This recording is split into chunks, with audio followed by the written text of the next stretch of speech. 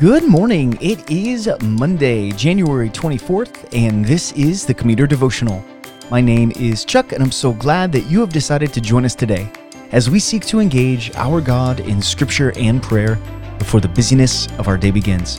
I'm not sure how the weather is there wherever you are listening from, but here in Cleveland, it has snowed again, and we were buried yesterday. And it was so cool sitting in church just watching all the snow just bury us.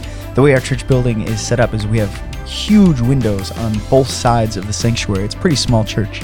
And we can just see all that's going on outside our windows. And yesterday I was just sitting there watching the snow come down and down and down and thinking about how my week was getting started with so much snow. But here we are on Monday morning, and it's time to jump into God's Word once again. So let's do that. Let me read our passage for us today. I'll pray, and then we'll dive right into it. This is Hebrews chapter 3, verses 3 through 6. For Jesus has been counted worthy of more glory than Moses, as much more glory as the builder of a house has more honor than the house itself. For every house is built by someone, but the builder of all things is God. Now Moses was faithful in all God's house as a servant, to testify to the things that were to be spoken later. But Christ is faithful over God's house as a son, and we are his house, if indeed we hold fast our confidence and our boasting in our hope. Let's pray together. Heavenly Father, as we jump into our week now, no matter what the weather holds for us today, we know that our foundation is built by you.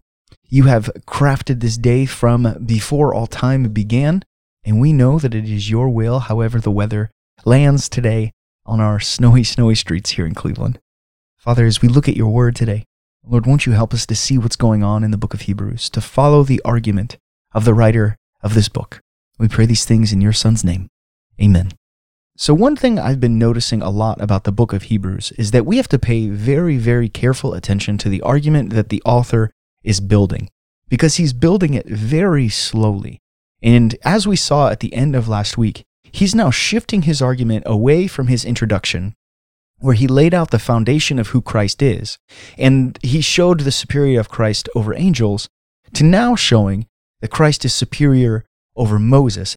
And today we see the primary argument for Jesus being over Moses, more superior, greater than Moses. In our passage today, in verse 3, we see that the author of Hebrews makes this distinction, that the builder of the house will have more honor, more glory than the house itself.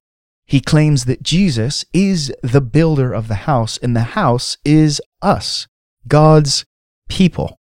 But somewhere in there, he's going to compare Moses, and he says that Moses was faithful in all of God's house as the servant, as the one who will testify to the things that were to be later spoken, namely about Jesus.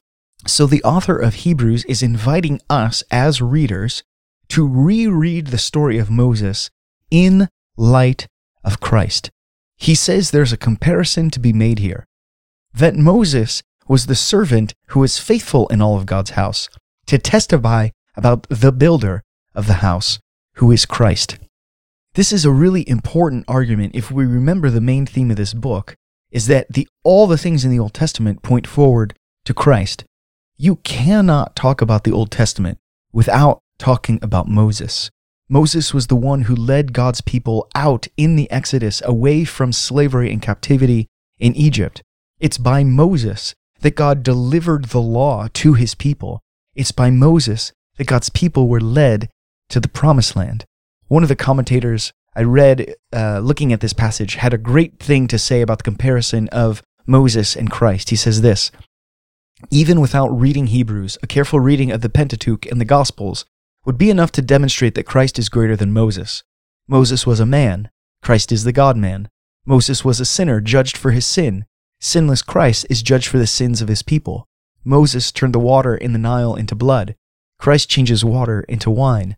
Moses led the children of Israel out of bondage to Egypt, but failed to lead them into the land of promise.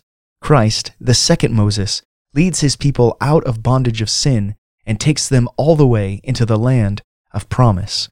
There's a great comparison that's drawn here, but this commentator further goes on to say that this isn't exactly what the writer of Hebrews is doing.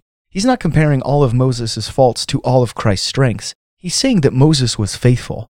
And if Moses is faithful as a servant, how much more faithful, how much more glory and more honor should be had by the one who built the house in the first place?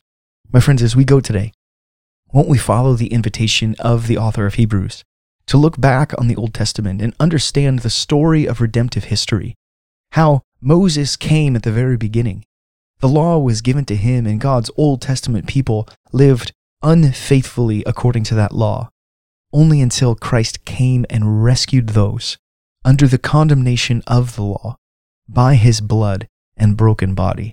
Won't we see the entire story of redemptive history in all the places and see that over all of it, Christ reigns as the builder of the church, of the house?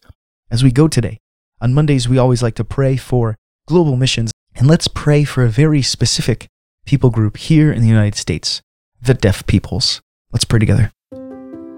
God in heaven, as we go today into our Monday and we begin our work week, Lord, we ask for strength and energy and purpose. Lord, we know that we come to so many Mondays, Monday after Monday after Monday for years and years and years, doing the same task. And we know, Lord, that we're people who are prone to just let days go by without ever thinking about them. God, help us to see today as a day that has been crafted before all history, a part of your redemptive history, to be your people in the place that you have put us in. Father, as we go into our workplaces today, as we go into wherever we're going today, won't we be a beacon of the light of the gospel? Lord, we are challenged by this passage in Hebrews.